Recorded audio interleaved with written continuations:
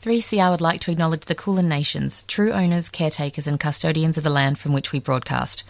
3CR pays respect to elders past and present of the Kulin Nation, and we recognise their unceded sovereignty.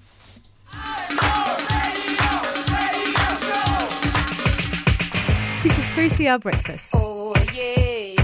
Alternative news, analysis and current affairs. Monday to Friday, 7am till 8:30am. Only double. Clap your hands.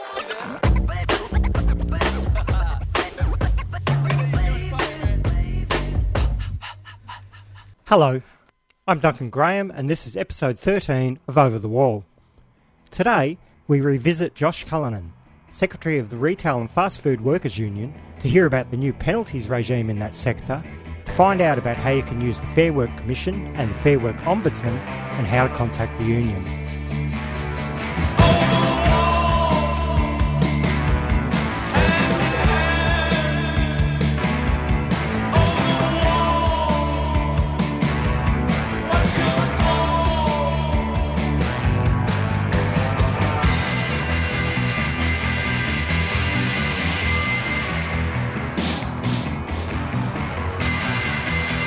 Earlier this year, the Fair Work Commission set out its timetable for reducing Sunday and public holiday penalties in fast food, retail and pharmacy. Josh told us how this will be brought in over the next few years and how the soft start on these penalty reductions is easily unnoticed in the first year. So at fast food, it's from 50% to 25% over 3 years, and it started with a 5% cut in July this year.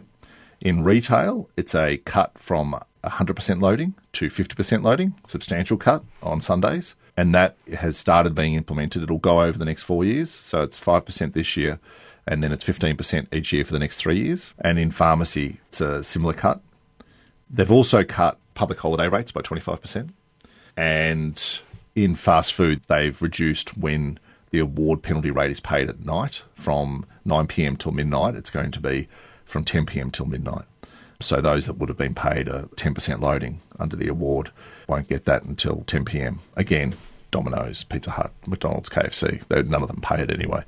In terms of wage rates, the 5% cut this year in retail was combined with a 3.3% increase in the minimum wage.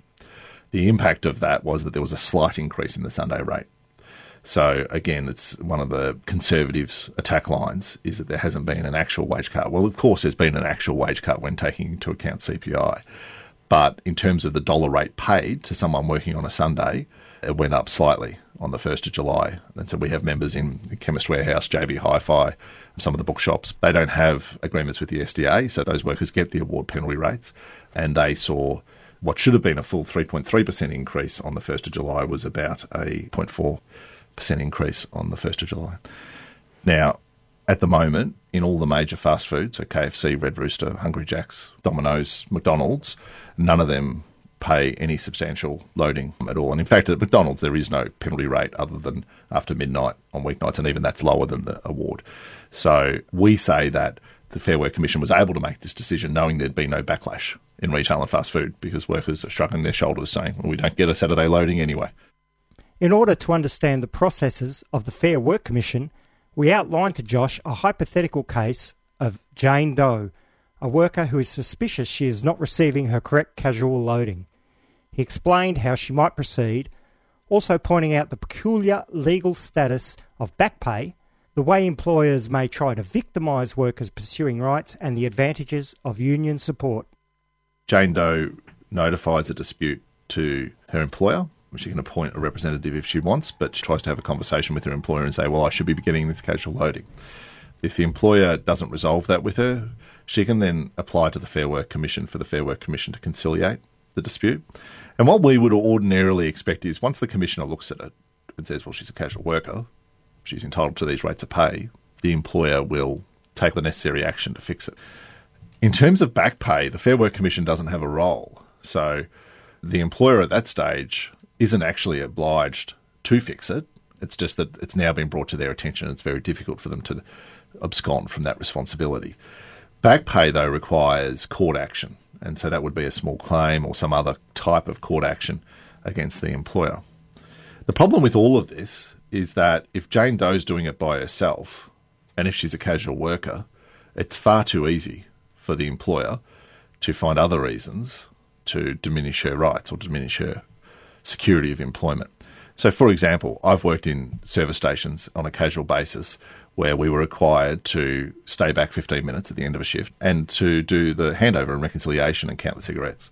I asked for the 15 minutes to be paid, and I lost all my shifts for 5 weeks to teach me a lesson and to teach every other worker a lesson. The idea there would be that I would have to mount some kind of breach of my general protections and adverse action against me, and that is a court case. And without being able to afford lawyers, which most retail and fast food workers who are now being paid less than the minimum wage can't afford, it leaves them in an invidious position. There's no real action that they can take in that space. So we're very clear that for the Jane Does of the world, and we've got quite a few of those that contact us, our primary concern is for them to unionise their workplace. And when we say unionise, we're not talking about requiring 300 people to join the union, but at least a group of workers that will support each other, provide evidence for us as part of the process, and provide that necessary support when the worker gets targeted that is standing up for their rights. Moving from the hypothetical, Josh was eager to outline the actual case of one of his union's members who was subjected to workplace bullying by her employers after successfully winning termination of a workplace agreement. They repeatedly tried to alienate her from her fellow workers.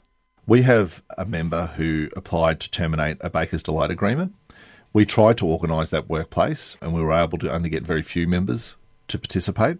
Unfortunately, in one respect, we went ahead with the termination.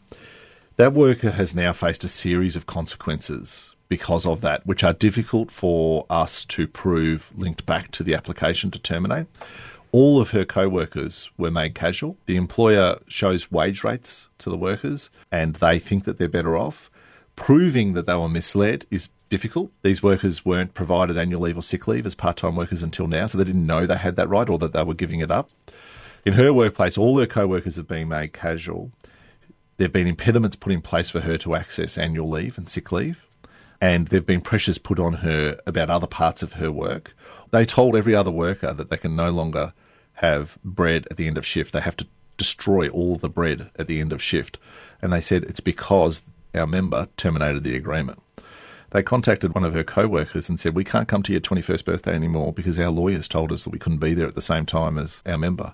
And so our member got the phone call to say, oh, you can't come to my 21st anymore because the owners can't come. It's just those lies and nonsense which can get out of hand.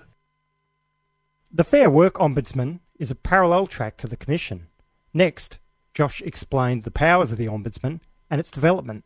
Historically, the Howard government, as part of Work Choices, established what was called the Office of the Employment Advocate, and they were imbued with the responsibility of managing receipt of AWAs, and they also took up a role providing basic advice to workers. The Fair Work Ombudsman now provides a great deal of advice. A lot of workers contact it. It would have massive databases of complaints raised against employers. It provides a very basic conciliation and support process for workers, and where there is egregious breaches of rights and the Ombudsman decides it's in the interests of the Ombudsman and the authority to take action, then it intervenes, including with inspections and eventually legal action. Unfortunately, in retail and in hospitality, many of the cases we hear about in the media are actually actions taken by the Ombudsman. Whether it's George Columbaris or it's 7-Eleven, the Ombudsman has gone and done inspections, identified issues, raised concerns. Chemist Warehouse, for example, thousands of workers weren't being paid for their training. It was the Ombudsman which went and intervened and required they be paid. Josh was keen to point out that while the government hoped that the Ombudsman would start to take over union roles of advice and advocacy, unions are a crucial resource for workers. Grab your pencil, because this is where you find out how to contact his brand new union. Workers can get in touch with the Retail and Fast Food Workers Union through our website, which is RAFWU, raffwu.org.au. You can join there, find out information about what we do, all our campaigns. We've also on Facebook and on Twitter. And workers can contact us by phone, 1300 RAFWU. So that's 1300 723 398. Or by emailing us, contact@raffwu.org.au. We're always keen to get more supporters and activists involved in our ranks. We come from all walks of life, and as I said at the beginning, we're growing every day. Announcements with guitar.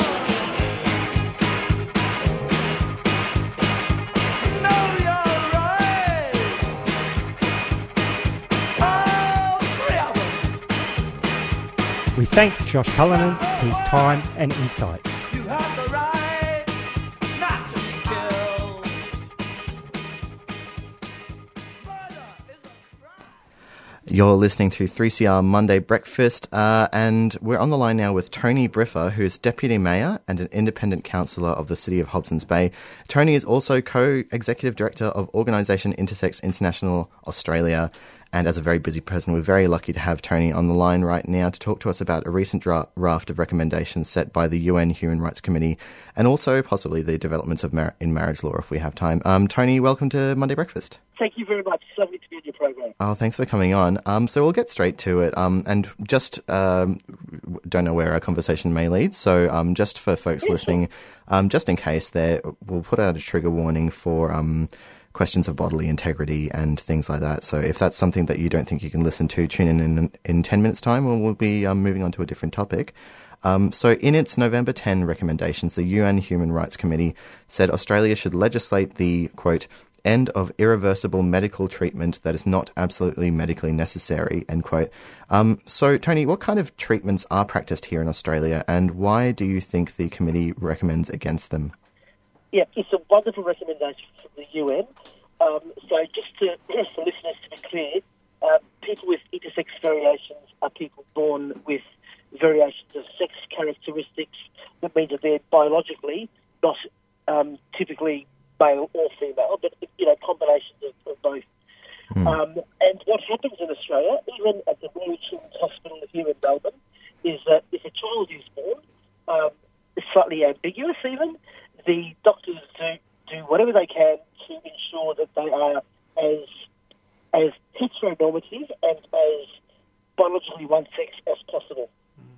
For example, if a little girl is born with a clitoris that is deemed to be too large, as a baby, without that girl's consent, they undergo surgery to have their clitoris reduced in size.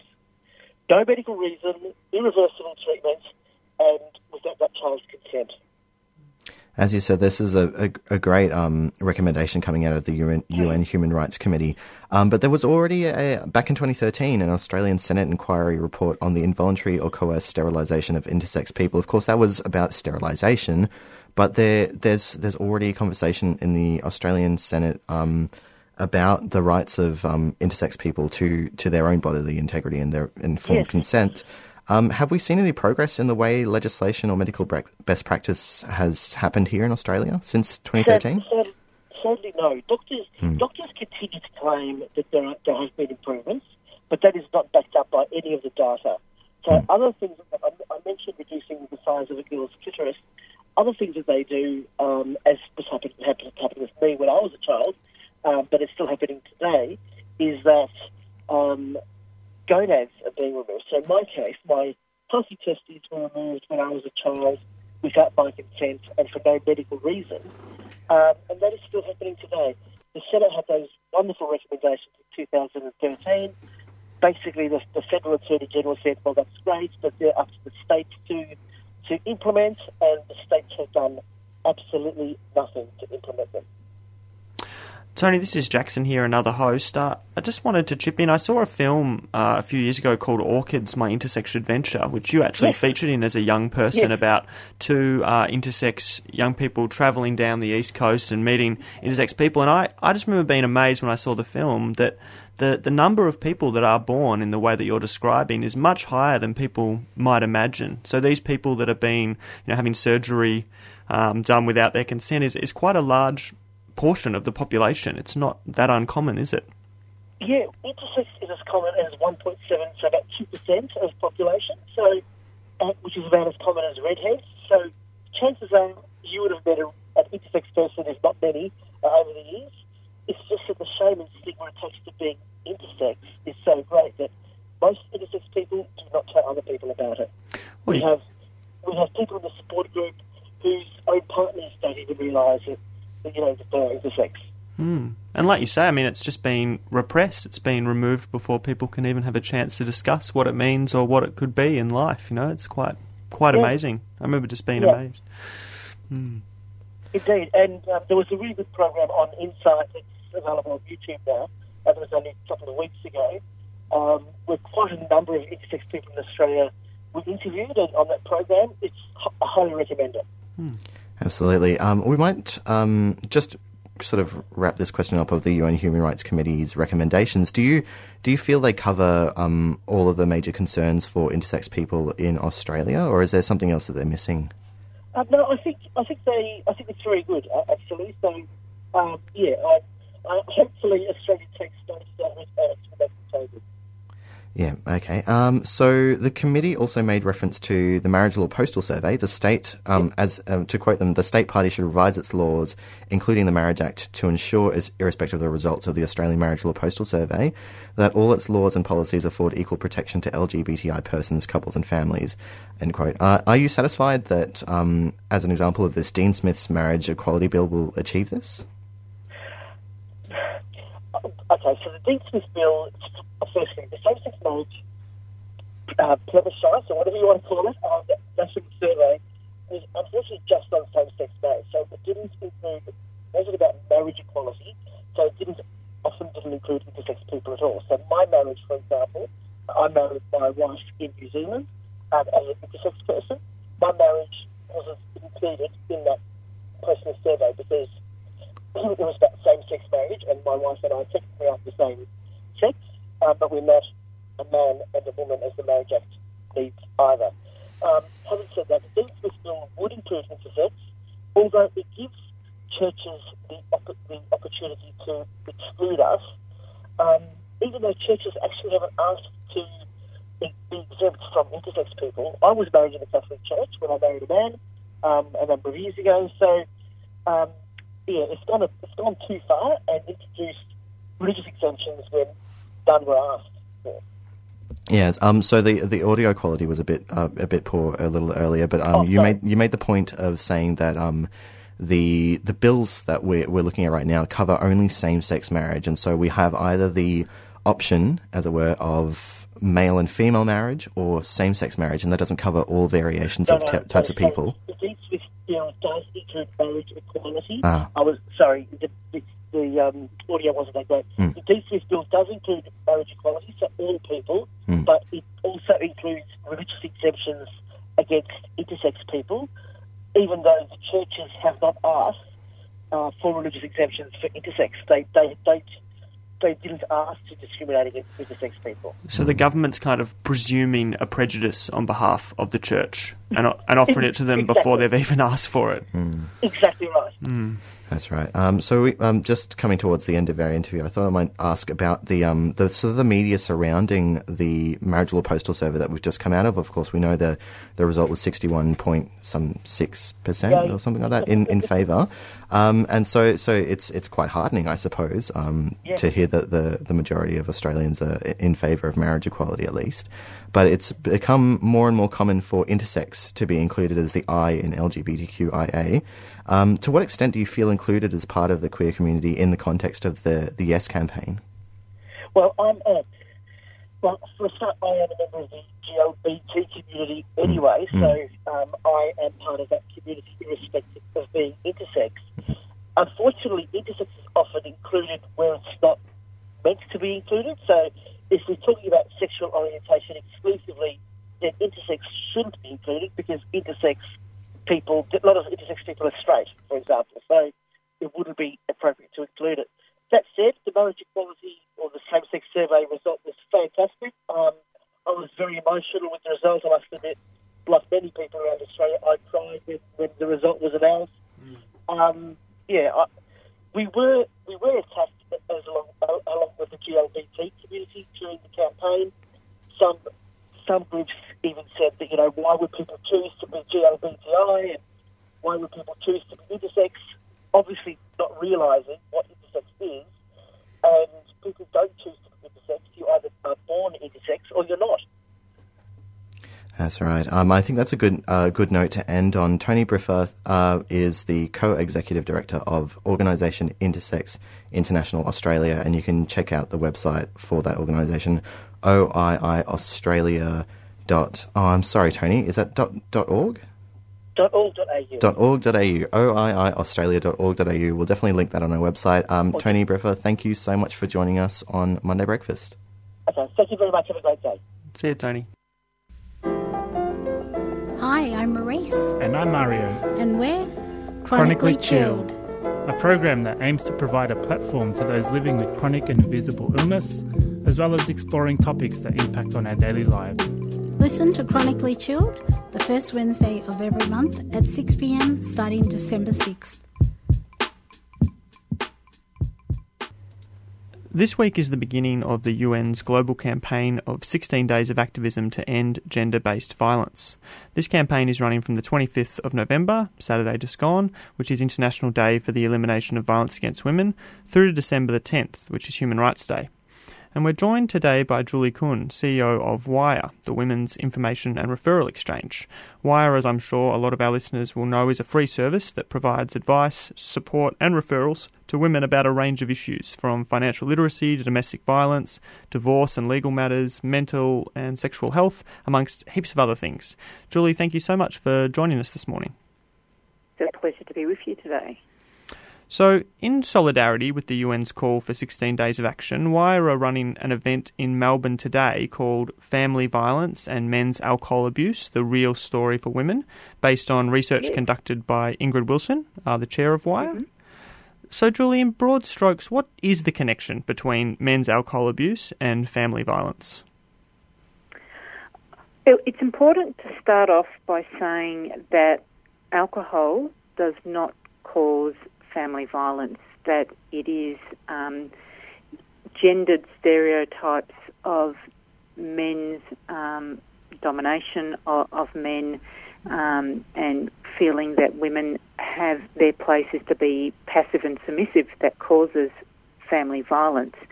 But alcohol is a contributor that makes the family violence worse, more likely to be deadly, more likely to cause severe injury, and in that way it's very important that we talk about alcohol abuse, and in particular we get the stories from women that are experiencing the abuse when alcohol is forming a part of that household. And this research conducted by Ingrid does include recordings of voices with women of a direct experience of alcohol in the home as well as violence. Have you been able to listen to some of those recordings or see any transcripts? I haven't heard the recordings, but I've spoken to Ingrid about it, mm-hmm. and she has stated that, you know, for women there can be a double shame, the shame that there is family violence in the household, but also the shame that there is a drinking problem in the household. So women can have further barriers to seeking assistance, as well as a feeling that their situation is not going to be understood, or that their violence is going to be minimised because they're going to say it's a result of the alcohol rather than it's the man that is being violent towards them. They just happen to be drinking. And so it's really important that we hear from these women so that we can look at how we can best possibly support them and, work towards preventing family violence. There was a really interesting thing you said in response to my first question, that while alcohol plays a role in exacerbating or extenuating the violence that already existed, it's more stereotypical ideas about the roles of men and women that can lead towards gendered violence. Can you expand a little on that? What kind of stereotypical roles are you talking about? There's a lot of, in our society, there's a lot of messaging that men are the aggressors, they've got a right to be aggressive, that men are dominant, that they are doing their natural things when they are being dominant and aggressive, whereas women are more seen as the carers, the ones that are passive, the ones that listen to the man rather than being equal to them. And so family violence is often a result of that dynamic playing out, of the man playing out that dominance, and it can be through physical violence, it can be through sexual violence, it can be financial violence, verbal violence. There's a whole lot of ways that violence can manifest itself, and we're not going to live in a world without family violence unless we address those gendered drivers of family violence. So you can remove all the alcohol in the world, that won't prevent family violence. You need to look at those gendered drivers. So why did you decide to run this seminar during the 16 days of activism? Why was it important to Wire to put this on? For us, it was really important because it's been really difficult for the family violence sector and for women affected by family violence and having alcohol in their household to talk about their particular situation, because for so often when you talk about family violence and alcohol, there'll be a whole group of people that minimise it and say that it's the alcohol, not the individual, or they might blame the woman because they may have consumed alcohol, and also that fear that people won't see the gendered aspects of family violence and instead just look for a quick fix, which is remove the alcohol. And as a result of that, women have been silent. So Wire is all about amplifying the voices of women. And the voices of women affected by family violence, where there's alcohol in the household, have not been truly heard. And it came out through the Family Violence Royal Commission that this was something that we needed to talk about. We needed to tackle the really issues that are hard. This is a hard issue, and Wire is prepared to take that on, even if it's controversial, and even if we need to tackle some of the myths about alcohol causing family violence. We need to do that so we can move past it. Yeah, you raise a good point there that, with the Royal Commission into Family Violence and with the fantastic work of a lot of wonderful advocates in this space and some, incredibly brave people who've come forward to highlight a lot of different abuses around gender, whether it's domestic violence or sexual assault. How is this more regular, public engagement helping to change the work that Wire does, and how is it affecting your plans for the future? I guess as CEO, you're kind of best place to answer how your strategy is changing in this new landscape where we are seeing the mainstream media cover these issues in a way that I can't really remember in my lifetime. Would you agree with that? I don't know how old you are, but I can't remember a time myself when it was so prominent in the media and in a positive way. And never has there been a time when so much government money has been devoted towards family violence, where we're starting to see that family violence can be prevented, and that's what we need to work for. It should not be an accepted part of any woman's life that they're experiencing family violence. So there is more money, and so there is more ability to look at solutions.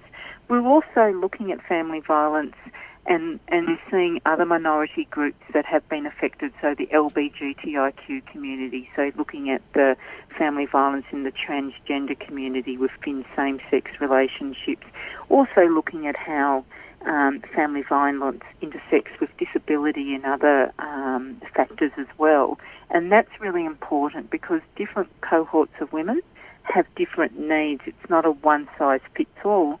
And I think that's another thing that's important when we're talking about alcohol abuse, is here's another cohort of women that may need a slightly different response. And so, again, that's also important that we've got a government that's prepared to put all those things on the agenda and fund them. So what will we see next from Wire? Do you have some campaigns coming up you'd like to share with the listeners? Yes, we do. Look, I should add we currently have a fundraising campaign called Wire There For You, and if people go to our website, www.wire.org.au, you can donate. But Wire is also doing an awful lot in the financial abuse space. We're running research projects and doing training around understanding women's relationship with money and how our society needs to change, our structures need to change so that women have equal financial security to men, and also what women can do to improve their financial security within a system at the moment which really does disadvantage them. So for our listeners out there, that fundraising campaign is #WireThereForYou, and that's spelt WIRETHERE, the number 4, the letter U. So if you type that into Twitter or Facebook, you're going to see some of the work that Wire are putting out there. Look, thank you so much for joining us this morning, Julie. We are out of time. Add, we do have... No, go ahead. We do have a telephone support line, 1300 134 130. Any woman, any issue, don't hesitate to call us. That's right. That number, again, for our listeners is 1300 134 130. That's Wire, the Women's Information and Referral Exchange. Any woman, any issue, it's a free service. Do give them a call. And thank you so much for joining me this morning, Julie, and best of luck for the future. Great. Thanks a lot. Thanks. I appreciate it too. You've been listening to a 3CR podcast produced in the studios of independent community radio station 3CR in Melbourne, Australia. For more information, go to allthews.3cr.org.au.